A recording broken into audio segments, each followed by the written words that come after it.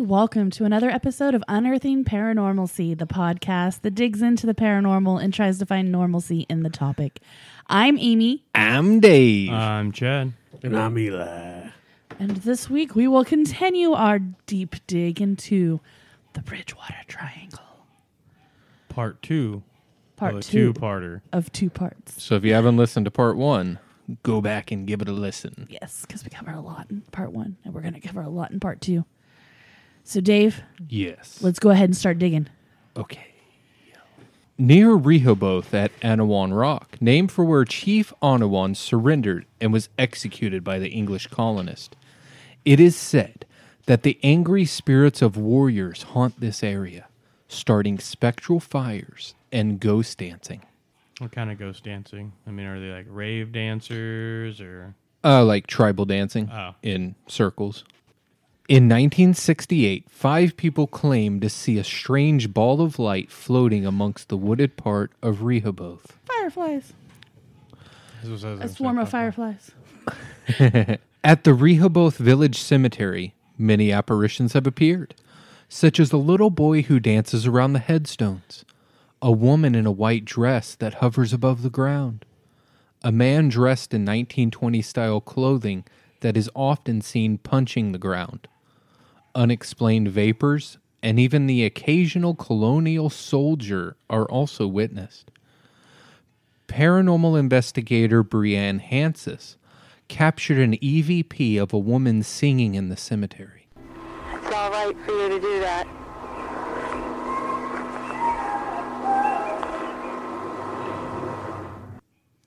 That's a little eerie. Yeah, just a little. Might have been a little eerier if she heard it instead of just an EVP of it. Yeah. But still I think eerie. it was on key. Mm-hmm. At the burned-down Shad Factory ruins in Rehoboth, witnesses have described phantom balls of light, phantom fires, and a sad man walking around in black clothing. The phantom lights are the ghosts of all the dead Shad. And the sad man is sad because he can't get any more bait. To be the sad man behind blue eyes. Well, that was pretty, you guys. Yeah, we're about to go on the road. It's fine. There have been many claims over the years of a hitchhiker with long red hair and a big, bushy beard. He has been encountered along a 5-mile stretch of U.S. Route 44 in Rehoboth, near the Seekonk-Rehoboth city line. Described as 45 to 55 years old, with red hair and a beard, dressed in a red flannel shirt, work boots, and either denim or brown pants. Sometimes he appears well-kempt, and at other times disheveled. In some encounters, he is as clear as a real person. In others, he is slightly transparent. The people that have gotten a closer look at him by giving him a ride or walking into him on the road say his eyes can be black and empty or glowing and lifeless. Every color has been attributed to them from yellow to red. There are many variations of his behavior, which are common to hitchhiker phantoms found all over the United States. At times when he is picked up, he stares at the driver and remains silent, ignoring questions. Then vanishes before their eyes. This is followed by an auditory phenomena of laughing, yelling, or taunting. I will say in the documentary, this was probably the creepiest thing in the documentary to me. And I don't know why. I think because I kept putting myself in the place of the people in the cars and the image on the documentary. I don't know, for some reason it creeped me out. Like, I was like, man, if there was a big bushy haired dude that just all of a sudden hopped into my car while driving down the road, I'd probably swerve and hit a tree. Others have seen him vanish into the woods or waving and disappearing from the side of the road. On at least a few occasions, he has suddenly appeared in the road in front of vehicles, causing drivers to think they have run over someone, only to find no evidence of impact later. Another occurrence is people will see him appear outside the car window while traveling at high rates of speed. Others have been startled by him suddenly appear in the back seat of their car. On one occasion, and this was told to me by an army buddy, whose sister's former brother-in-law's now ex-wife had a friend who attended Bay State College in Taunton, Massachusetts. That friend's brother's former roommate picked up the red-headed hitchhiker back in the 90s. The hitchhiker left behind his flannel jacket, and when he went to return it to the address on the label, the family informed him that not only had their son been dead for years, he was in fact buried in that exact flannel jacket. Okay, so I made that last one up to drive home the point that most of these tales are similar to the urban legends attributed to hitchhikers all over the highways and byways of America. However, some of the encounters with the red-headed hitchhiker of U.S. Route 44 are very unique. The earliest written record I could find was in the 1994 book, New England Ghost Tales by Charles Robinson. He spent some time in the area collecting paranormal encounters people have had over the years. A few of these stories piqued my interest. A couple named Harry and Sheena Hansen broke down at about 10 p.m. along the highway in October of 1984. Sheena stayed with the car while Harry walked to get help. Harry walked into the red hitchhiker on the side of the road and tried to speak with him. He asked if there was a payphone close by. No answer. Harry asked again. No answer. The stranger only sat there staring at Harry. Harry asked once more. A quote-unquote odd grin came upon the stranger's face. Harry asked him if he was okay. The stranger's face changed. Suddenly, the man's face got very strange. He stopped grinning. He twisted his mouth, and I noticed that there was something wrong with his eyes. They were all clouded over, no pupils or anything, just blank and all white. I began to feel weird and started to walk away from him. As I hurried away, I heard the man laughing. I turned around, but he was no longer there. I mean, I could no longer see him there, but I still heard the laughing. It was coming from just a few feet away from me, and the laughing kept switching locations. First in front of me, then behind me, then to the left of me. It was so bizarre. Here I am, stuck in the middle with you. See, I thought, how bizarre, how bizarre. Harry ran back towards the car and found his wife Sheena standing outside, shaking and trembling.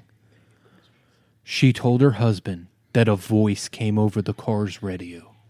A creepy voice. It called her by name and laughed hysterically. Barbara encountered the man in February of 1981 when she drove right over him going 60 miles an hour. There was no time to brake or even swerve the car. In a matter of seconds, I ran over him. I thought I had.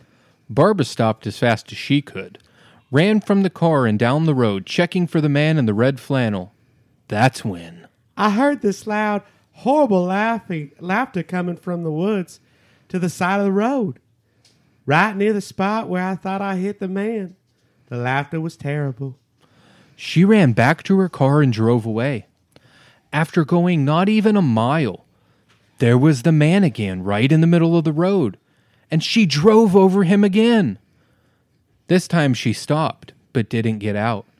After rolling the window down, she again heard the laughter. He just fucking with her at that point. He's like, hey, yo, bitch, what's the answer to number 7? A lady named Wanda says the red-headed hitchhiker appeared in her rearview mirror. Then the radio started to scan through the frequencies, becoming louder and louder until it was so loud it shook the car. The man disappeared. Then over the booming radio, she heard his maniacal laughter. Barbara. Waka, waka, waka. Joe reported that back in the winter of 1969, I saw a man's face outside the car, pressed against the passenger side window. This was physically impossible. My car was traveling about 50 miles an hour. The face looking in at me, grinning. I could see the man had red hair and was wearing a red plaid shirt. I swerved off the highway and brought my car to a stop, but that time, the man had vanished. After about 10 minutes, I finally calmed down enough to restart my car and drive home. That incident left me shaken up for the last 25 years. Yeah, that'd be creepy. Yeah. The next story of the hitchhiker is almost textbook urban legend. John has never had an encounter with a ghost, but his brother's friend had the air taken out of his lungs by what he saw on the road. He had been driving alone when he saw him on the side of the road. He stopped and called out to the man who started to walk towards him. As he got closer, he faded until he had completely disappeared. John also knew a peculiar invocation ritual that sometimes works. See, he had driven to the town line. They say if you drive to the town line, turn off the lights, honk 3 times, he will appear in front of your car or in your headlights when you turn them back on. This guy had tried that, but it didn't work. I guess the ghost was slow that night. Y'all remember going through all these when we did the hitchhikers Yeah. and the crybaby bridges and stuff, but I just thought some of these tales were extremely unique. Yeah. That I've never heard attributed to any other hitchhiker fandom. Let's see, how do you imitate a slow ghost? Oh, boo! No, George, it's boo. Andrew Lake, author of Ghost Hunting Southern New England, also describes in his book phantom fires, apparitions, cold spots, and even a one-room schoolhouse still standing from centuries past that's haunted. But it was in an old newspaper I came upon the story of a young boy who mysteriously disappeared in Rehoboth. Man, this is a sad story, actually. In March of 1934, 4.5-year-old Alden Johnson was outside his family farm playing with his older sister. He wandered off, and she heard a loud scream. The screams were also heard by neighbors, who interpreted the cries as a child in pain. People started up a search party almost immediately, speculating Alden may have been kidnapped or struck by a car and then loaded up into it. The search party extended out to a 2-mile radius around the homestead. Dogs failed to pick up his trail.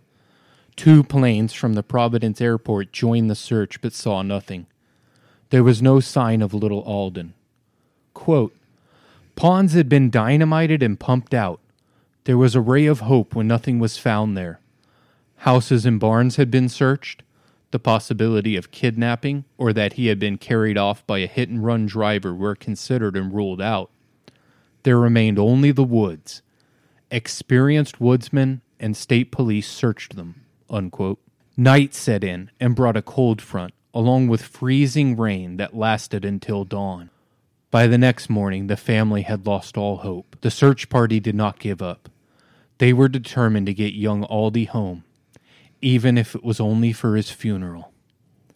The search crew grew and grew, and became at the time one of the most extensive for any lost person to the date. Local Civil Conservation Corps members were working in a nearby swamp about 2 miles from Aldy's home. They finished their project and were to head over to Foxborough for their next assignment. Dusk was approaching, and sympathy caused them to look around a bit before abandoning the area. They hadn't been searching long when they came across something that would shock the town of Rehoboth. Young Aldy casually walked out of the woods and up to the workers. He had a big smile across his face and was holding a bundle of twigs.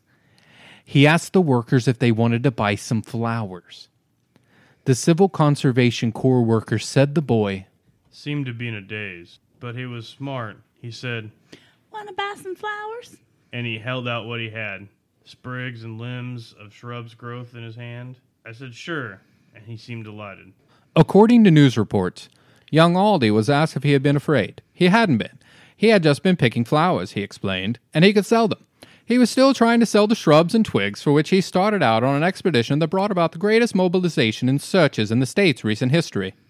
Aldy reported remembering nothing. He didn't seem to know where he was or that any time had gone by during his disappearance. He didn't remember the storm or even nighttime passing. He didn't remember the cold, and he also never saw the CCC workers' fire that had been blazing all night long. All he remembered was that he felt like going to pick some flowers. He didn't even remember screaming. Dun, dun, dun. Sounds like one of those lifetime stories. No, it sounds like one of those lost time stories that we talked about before. Well, Yeah. Puckwudgies. You remember when we covered that boy? Yeah, it's also very similar to that story too. Yeah. The one that was saved by the bear. Yep. And they found him like 50 meters from his house? Yeah. Well, 50 feet because we're American yeah. and we measure in we don't do metrics. We're not intelligent enough for metrics. I'm sorry. He was found about 50 washing machines from his house. The Freetown Fall River State Forest covers about 5,400 acres and passes through the center of Freetown. It is said to be the home of a race of humanoid creatures known as the Puckwudgies. There are many tales of folklore concerning these beings in Delaware and Wampanoag folklore. Generally described as 3 foot tall with smooth gray skin, large eyes, noses, and ears. They are notorious tricksters, and according to legend, they can appear and disappear at will, lure people to their deaths, use magic, shapeshift into cougars or other dangerous animals, confuse people or cause them to forget things, launch poison arrows, and create fire. Well, that just describes the So we've now, pony-eating wolf and the large cat. even the orangutans. Yeah. I think we've just, now debunked everything or explained everything from last episode. Puckwudgies. Native folklore says Puckwudgies were initially friendly to humans, but then turned against them after the Wampanoag devoted all their attention to Moshop, a land deity that created Cape Cod. Puckwudgies became jealous and mischievous, then were exiled by Moshop. The Puckwudgies responded by killing Moshop, but in some accounts, they only killed Moshop's sons. Since then, the Puckwudgies had a curse placed on them where they cannot attack humans directly. They can only entice them and lure them, sometimes to their deaths. Greenville paranormal founder and author Andrew Lake has investigated the area known as the Bridgewater Triangle many times in his career. He had the following to say concerning the Puckwudgies on Monsters and Mysteries. The Puckwudgie, just saying their name around here, anybody who's familiar with the legend knows you're talking about a nasty little creature. Puckwudgie used to be a rather friendly little harmless creature, but at one point they became very upset with both man and the creator God. And since then, the Puckwudgies had been something to avoid. They seem to like to lure people deeper into the forest. Hey, come here and check this out. And then before you know it,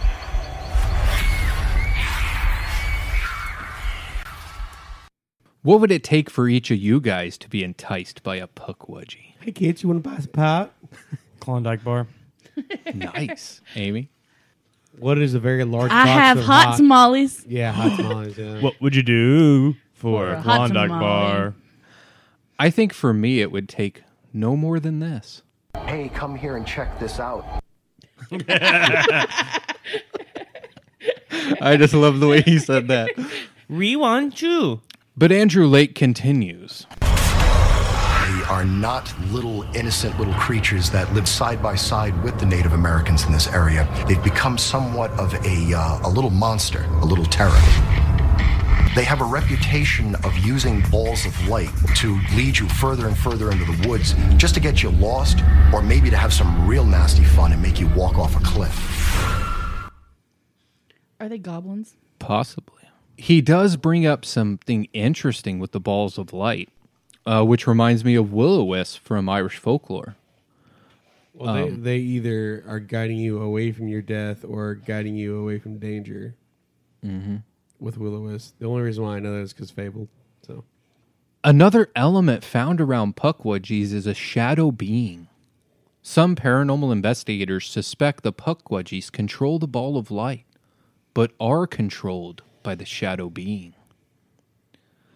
Is it possible the creature that tried to lure William Russo in Rainham was in fact a Puckwudgie? Sounds like one. I mean, for a little think kid so. to see this little creature in the woods, I could totally see. And it's trying to beckon him, like, "Hey, come check this out." Well, Bill Russo is the guy with the dog, right? Yeah. Okay. I mean, from the Freetown Fall River State Forest to the Hockomock Swamp is maybe 5-10 miles away, but it's still possible. Yeah, I mean, So his just- description, though, makes me think of Ewoks. Yeah. Because puckwudgies are more described with Like gray gray skin, skin, but yeah. they are shapeshifters. yeah. So Well, and he thought it was old, so maybe when they get old, they get hairy. I mean, that happens to men, right? And women. yeah.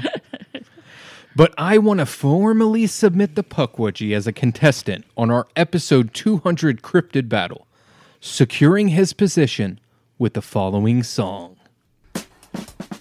When I was young, it made me jump when things went bump in the middle of the night. But as I got older, I started getting bolder. Now I'm feeling really proud of myself.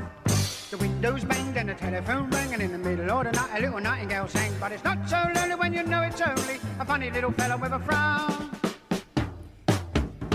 Oh, puckwudgie, will you see me through the night time for me? I feel better when you're there. Oh, puckwudgie, I know you won't begrudge me just one little song to let me know you're there. Come here.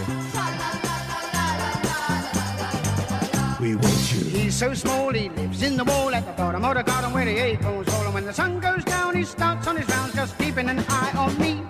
The barn door creaks and the thorny owl shrieks, and in the middle of the night, a little bogeyman speaks. When the north wind blows and puckwudgie doesn't show, I'm not so sure of myself.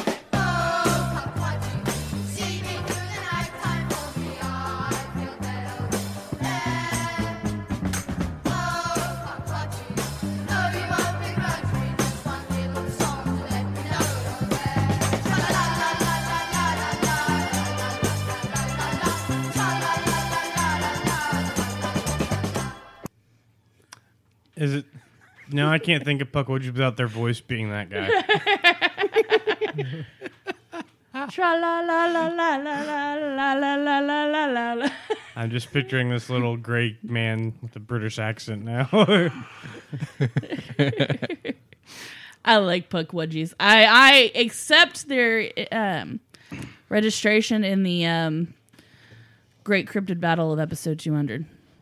In the Freetown Fall River State Forest, there are places that have a dark power to them. One of the most famous is an 80-foot rock quarry called the Ossinet Ledge, and more commonly, the Ledge. This was created by the River Granite Company sometime during the 1800s. On this ledge, people have described a compelling urge to jump off of the cliff. Several, according to newspaper reports, went through with it. Other people just feel a general sense of overwhelming dread when near it. Others have even seen unexplained aerial phenomena from its vantage point.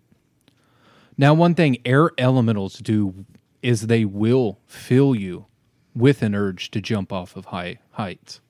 So maybe the puckwudgie might be a type of air elemental. Or maybe, maybe. Yeah. According to folklore, a young man and woman were deeply in love, but their families disapproved of their love, so they would secretly meet under the cover of darkness at the ledge. One night, the woman waited for her lover, and waited, and waited, and waited. Then when he never arrived, instead of just leaving and coming back the next night assuming something held him up, she jumped to her death in the frigid water below. Her spirit has haunted the ledge ever since. Some have even seen her apparition making that leap of despair and disappearing without a splash. That escalated very quickly. Didn't it? Oh, it's 9:15. He was supposed to be here at 9. Screw this. He shows up at 9:20. Yeah. Where'd she go? Oh, I got a ticket on my way here. In this century, there has been at least one reported suicide at the ledge. In 2004, a man leapt from its height in front of his friends. John Brightman of the group New England Paranormal Research said he had an experience at the ledge around November of 2010. While standing near the ledge, he fell into a daze and started teetering near its edge. His friends rushed over and pulled him away. Later, Brightman recalled that a spirit told him to jump or leave. Glowing lights have also been seen on the pond at night. It was at this very area in May of 2008 when Chris Balzano was recording a segment for his book and DVD, Picture Yourself Ghost Hunting. The following clip is of a woman named Maureen struggling against possession of a puckwudgie. I hate when you have to dig those out.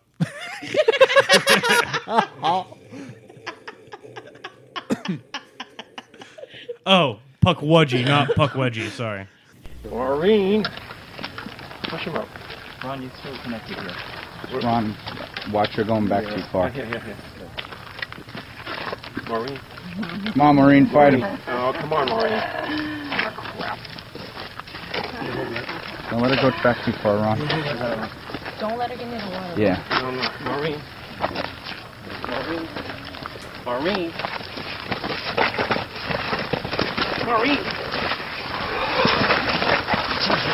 Go holy water.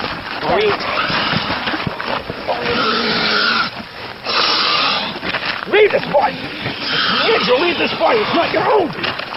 Leave command it. Leave it. Leave the Father and the Son, the Holy Spirit. Leave this boy. Leave it. Leave it. Push him out. Okay, That so did not sound pause. human at all. No. Pause. That it was like a mixture between a hiss and like just the throat roar, like a but Sounded like like an animal to me. yeah. It sounded like a cat, like Yeah. a big cat. Like, Yeah. Mm-hmm.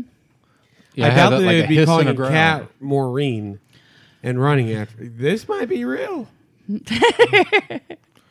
My brothers and sisters, this might be real. I cannot, unless there just happened to have been a cougar in the background at the I same just time. don't see how that could have been made from the human mouth. Yeah, that was creepy. Andrew Lake was also at this encounter, and he had the following to say. It was the New England Ghost Project. They are one of the few groups that actually works with a psychic. Their psychic wanted to see if she could contact any of the Indian spirits that haunt the woods and so on and so forth. While I was videotaping this, their psychic started thrashing about and acting like she was being attacked. Just a simple little video camera, while someone was holding a flashlight, seems to have caught a little creature standing in the blueberry bushes. A freeze frame of that video, in my opinion, shows a tiny little creature that I wonder could be a puckwudgie. So they're thinking that a puckwudgie put a hex on him or some sort. They think that they caught one on camera close Yeah, by. it's an interesting picture, but it also very well could be, kind of Matrix scene or something like that. Because, I mean, it's definitely a grainy still. And it's only a few frames within the video. Yeah. But he was at least there to collaborate that he saw the possession. Yeah. That noise just freaked me the fuck out, though, man. I tell you what, because Yeah. it doesn't sound like something you would normally hear. Like even when we cover possession, and I'm sorry to stem off on this, but when we covered possession, you heard all kinds of shit, and there are ways to have that dual tone, scream or voice or whatever. But like I said, that tone right there is. If I woke up to that tone, I'd probably piss myself, to be honest with you. Like, if I was asleep and that was the first noise I heard, I'd probably piss myself. Because that sounds like straight up possession. Like, sorry. I'm not a demonologist, nor am I, an exorcist. But that would be enough to scare me. Because, we've talked, off and on for at least the past, for me, would be 80-something episodes. And... a lot of our background talk that we have when it comes to spiritualism and stuff like that is all about like the negative energies and the positive energies. Right. And like negative energies are always going to scare me. Like I always know that there's a combatant against negative energies, and usually the combatant isn't going to harm you at all, right?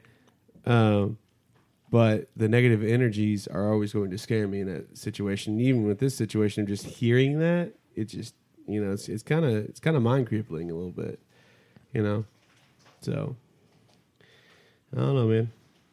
What do you think? I mean, it seems genuine to me, but I mean, at the same time, this kind of stuff can be faked. So it could be. To me, though, Indian lore, for some reason, I believe it more than a lot of things. 100%. And I'm sorry to cut you off. Okay, sorry, go ahead, Amy. I apologize. Well, I was just going to say, because to me, well, they're more in tune with the earth and the universe around them, especially at this time period. Back with the Wampanoag and all that stuff, when modern civilization hadn't moved in yet. They were far more in contact with the earth and the spiritual realm. So I think that when they tell lore of Bigfoot, when they tell lore of puckwudgies and spirits and forest spirits and all that stuff, they're more in tune with it. Mm-hmm. And so to me, it has a little bit more credibility. There's a lot more backing. Yeah. Because like one thing that Amy was talking about with, they're a lot more in touch with it and everything like that. They didn't have the out.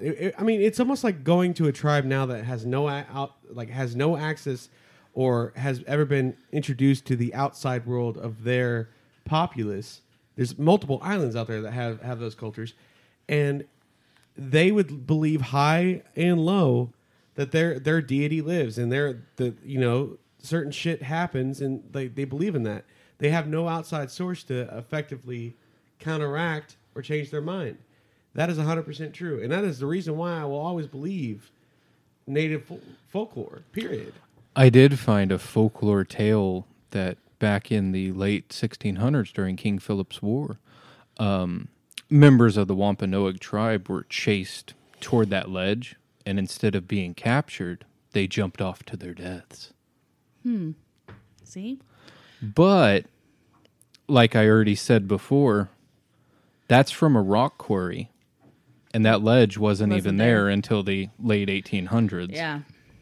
So when I first watched the documentary that Chad turned me on to, actually it was technically you who turned me on to it, Amy, and then Chad watched it, and Chad's like, you really need to watch it. And I sat down there in the living room one night and I watched it, and when they first started talking about it, they literally brought up the Indian culture in it first, or basically what happened between the wars and stuff like that, and then they brought in the names of the swamp and names of certain things and this and that and the other thing, and I immediately was like, holy shit, because like I said, like it's hard to deny a culture that at that point wasn't affected by anything really. Yeah. They were affected by each other's beliefs, but they weren't affected by an outside belief, because even their beliefs derived from each other. Yeah. Well, I mean, if you're any druid or any pagan would tell you that the more in tune you get with nature, the more you pick up in your surroundings. I'm learning that. And so shamanism and the Native American religions and all of that stuff, they were just tuned in on another level than what we are today in society.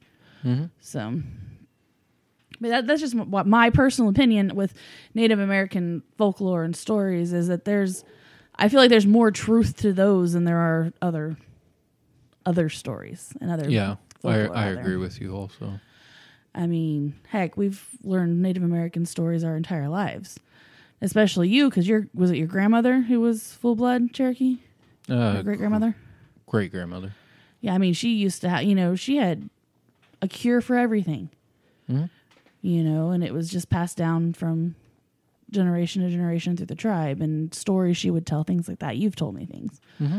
And there's a lot of wisdom if you talk to, there's a lot of wisdom in Native American legend and lore. Absolutely. Profile Rock is another place where paranormal encounters take place. The 50-foot high rock looks like a human face peering over the land. The Wampanoag people considered it sacred, and according to legend, it is the image of Chief Massasoit, whose son died at this very spot. Chief Massasoit was the father of Chief Metacom, also known as King Philip. Chief Massasoit was the chief of the Wampanoag when the Pilgrims landed at Plymouth Rock. The first American Thanksgiving was, in fact, with Chief Massasoit and the Wampanoag people. Native ghost dancers have been sighted in warrior dress dancing at this rock. Strange glowing orbs have been seen, as well as disembodied voices heard. It's actually a pretty cool looking rock, and it looks like the profile of an Indian. Mm-hmm. With a Native American headdress and everything. Coppicut Road begins in the Asenat village of Freetown, through the remote woodlands of Fall River State Forest to Coppicut Reservoir. Many motorists along this 7-mile stretch of mostly unpaved road have had run-ins with the mad trucker of Coppicut Road. As the story goes, a pickup truck will come out of nowhere, drive up right behind motorists flashing the lights, blaring the horn, and trying to run them off the road. Witnesses have described seeing an angry-looking 20-something-year-old man driving the truck. Then the truck just vanishes. Sounds like Jeepers Creepers. Yeah, it does. Jeepers Creepers. Where'd you get them peepers? Jeepers Creepers. Where'd you get those eyes? And doesn't he have big bat-like wings? Yeah. I wouldn't say he's about a 20-something-year-old, though. No. He looks about 200 years old. At least. The forest has also served as the execution site to many murders, and the dumping ground of bodies, some tied in with gangland crime. Many people have also ventured into there to end their lives. Cult activity has been a big part of the area for decades. During the 1970s, 80s, and 90s, rumors of a sinister cult spread fear throughout the community. Alleged animal sacrificial sites prompted local law enforcement to launch an investigation. In the early 1970s, things started small, with graffiti on rocks of pentagrams, numbers, and crosses. Some sites contained animal bones. People witnessed black-robed groups gathering in the woods. Dumb, bored teenager stuff, right? The area was obviously satanically panicked. Retired Freetown police detective Alan Alves handled most, if not all, of the cult activity investigations. Warning.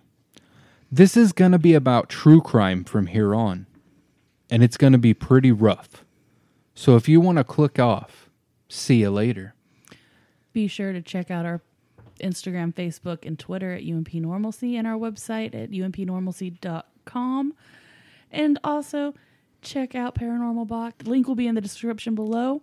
Better put Paranormalcy in at code at checkout and get 10% off your order.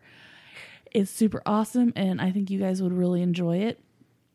And if those of you who are leaving, until next time, keep digging. Those of you who are sticking around, let's get into it. After a word from our sponsor. Do you love the paranormal? Well, of course you do. You're listening to our podcast. Do you love subscription boxes?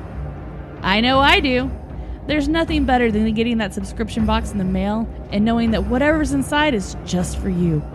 Each month it's like Christmas morning, except for you don't have to worry about Krampus swatting you with a switch. Our listeners have an opportunity to combine their love of the paranormal and their obsession with subscription boxes. We are now working with Parabox Monthly. Each month they send out an awesome new paranormal themed t-shirt, but that's not all. Each t-shirt contains a secret password that can be in the form of a code, a cipher, riddles, numbers, or any other hidden gems.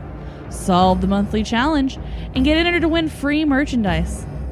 I'm so excited. I just ordered my first box and I cannot wait until it gets here. If you want to get your Parabox subscription, just go to the link in the description of this episode and enter our promo code Paranormalcy at checkout, and you'll get 10% off your first box. So check out Parabox Monthly today.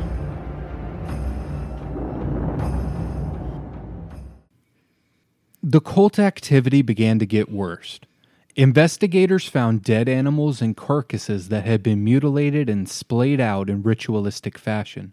Here is retired detective Alvin Owes speaking about some of the things that haunt him to this day, including a dead infant they found.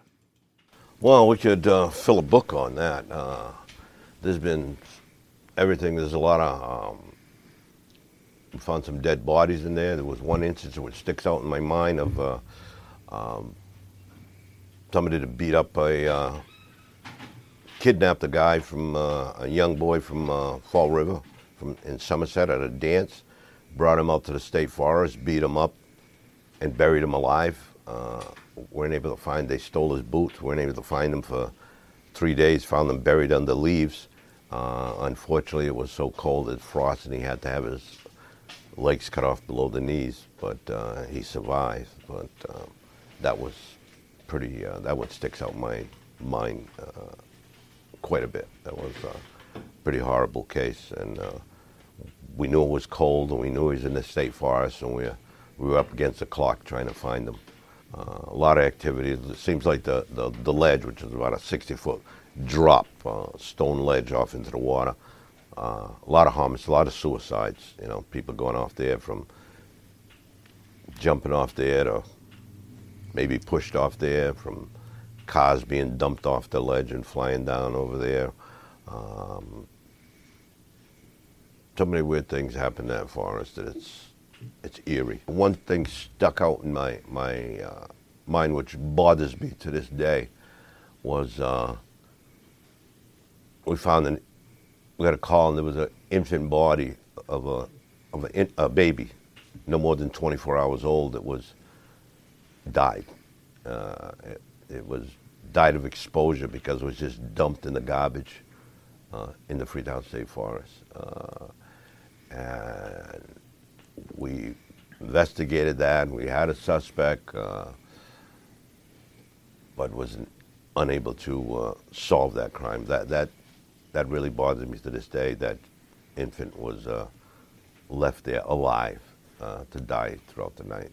Other weird things were we found a cross with bindings on it, where it appeared someone was bound to a cross. There was bloody underwear at the base of the cross. Huge cross. I mean, made by 4x4s, probably 8 or 10 foot high, about 6 foot across the beam. And the weirdest thing, one of the strange things was at that time in Dartmouth, there was a unsolved homicide in Dartmouth, and the investigator, detective over there, brought in a psychic investigator.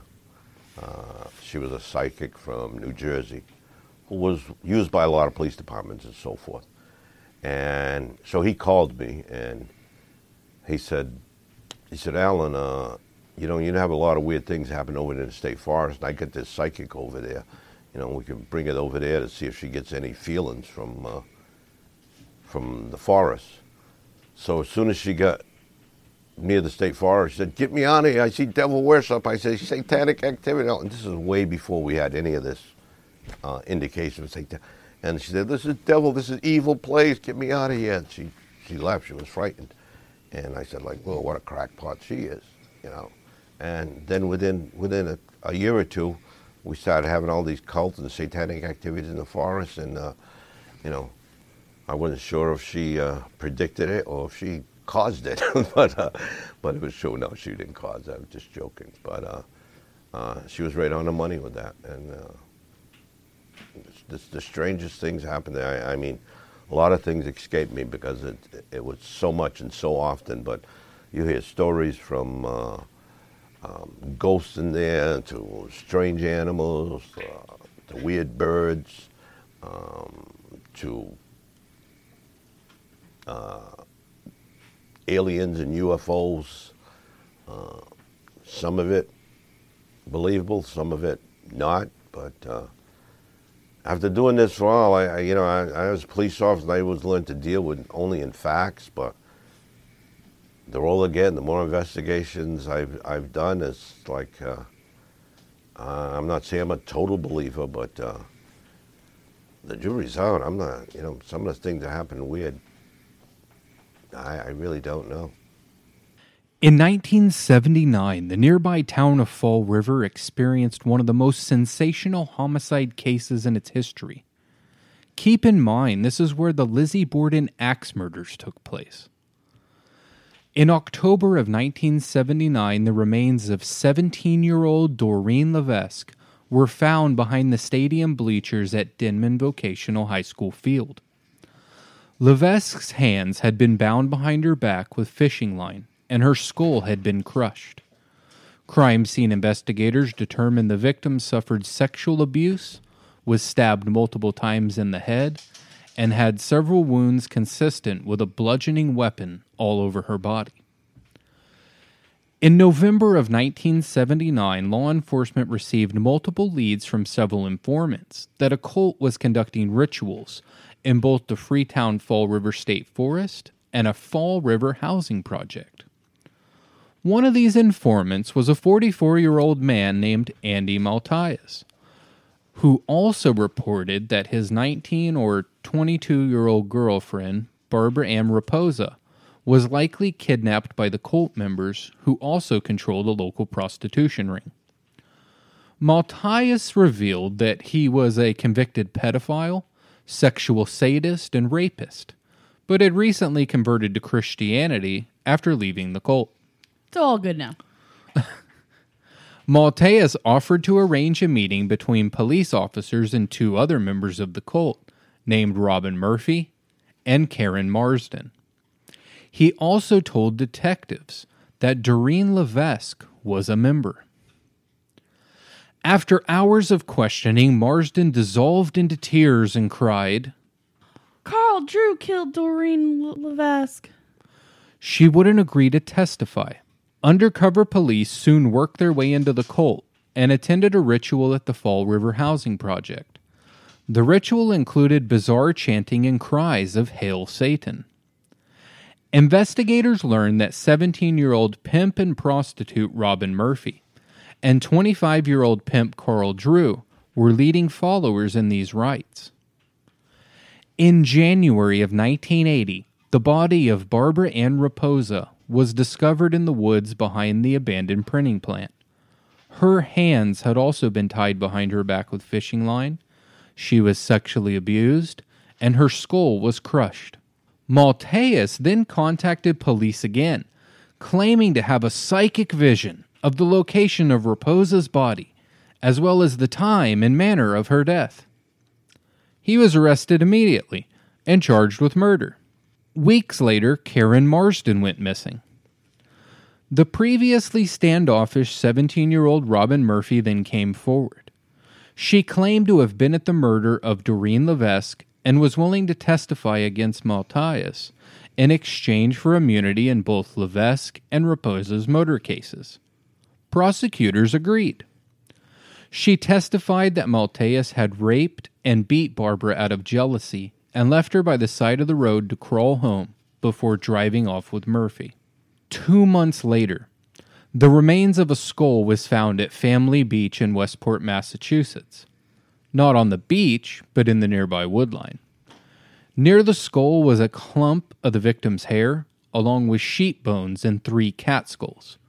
Forensics determined the skull belonged to Karen Marsden.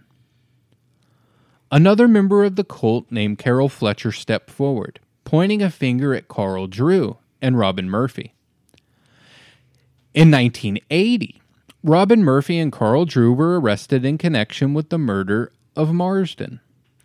Murphy told police that the cult killed every 30 days or so on the full moon. She claimed the group spoke in tongues, conjured demons, and conducted human sacrifice. They also tortured their victims. Murphy admitted to participating in the murder of Karen Marsden. She told police while alive her fingernails were ripped off and her hair was pulled out. They then cut her head off with a saw and kicked it around like a football. In the case of Karen Marsden, Robin Murphy agreed to testify against Carl Drew in exchange for immunity. Prosecutors agreed to let Murphy plead guilty to second-degree murder. They weren't going to let her get away with it again. Other than Murphy's testimony, nothing other than circumstantial evidence was submitted to Carl Drew's 1981 trial.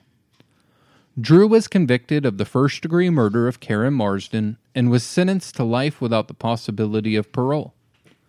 Robin Murphy later recanted her testimony against Carl Drew.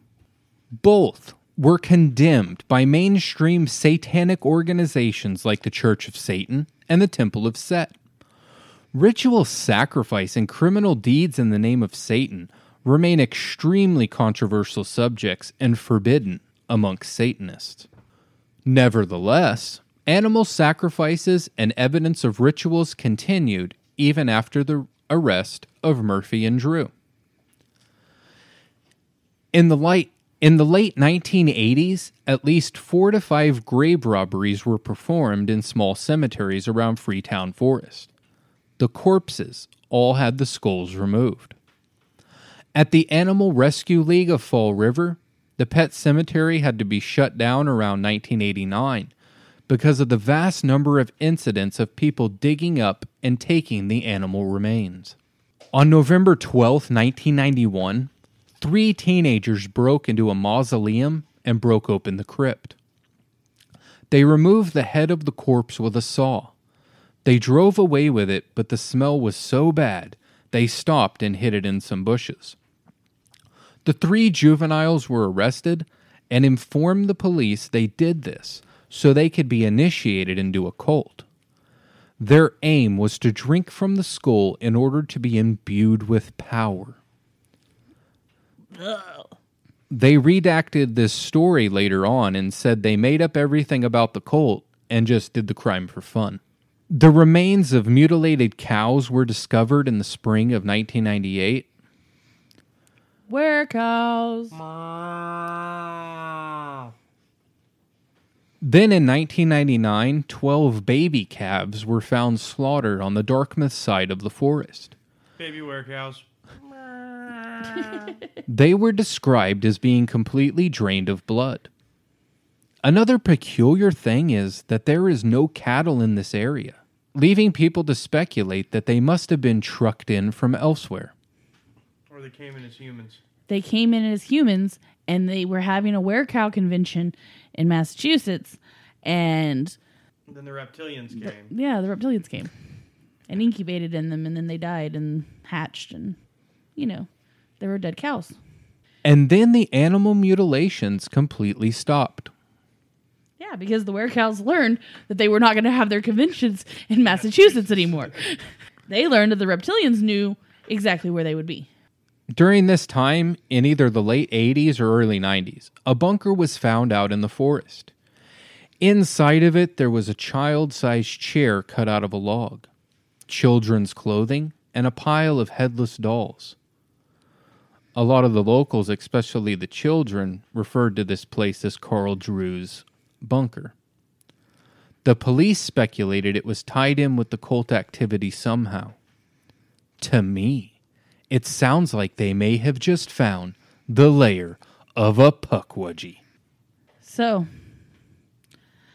we got a little bit of ooky spooky, a little bit of bloody, gory true crime, and a little bit of werecow. There's a lot more bloody blood than I expected all of it. So, well, that's why we asked the listeners that it was a damn triangle. Didn't want to listen to it to turn off the headsets. Yeah.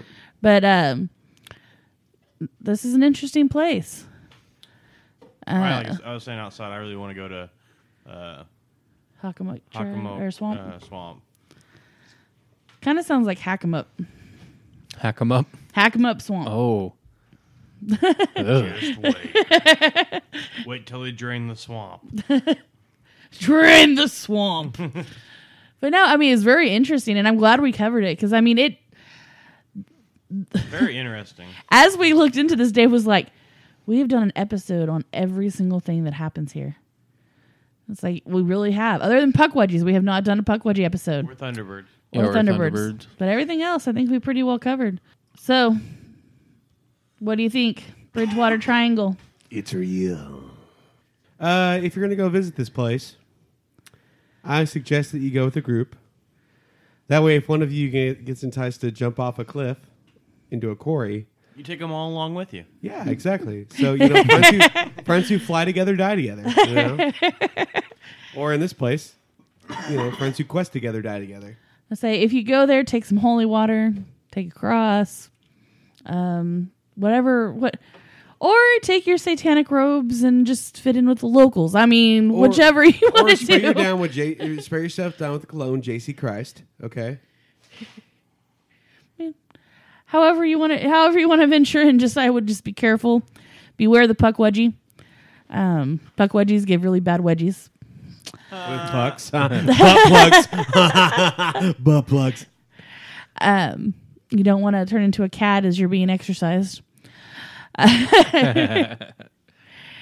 But I think that'll do it for the Bridgewater Triangle. Thank you, Dave, for bringing us that information. It is very interesting. Thank you for all your hard work. Well, you're welcome. God, you're so handsome. To all of our listeners, be sure to join our Facebook group. Lots of awesome stuff happens there. And just follow us on Facebook, Instagram, and Twitter at UMP Normalcy. You can also check out our website. It has links to those pages at umpnormalcy.com. And remember to get your paranormal shirts from Parabox Monthly. And until next time, keep digging. Moo.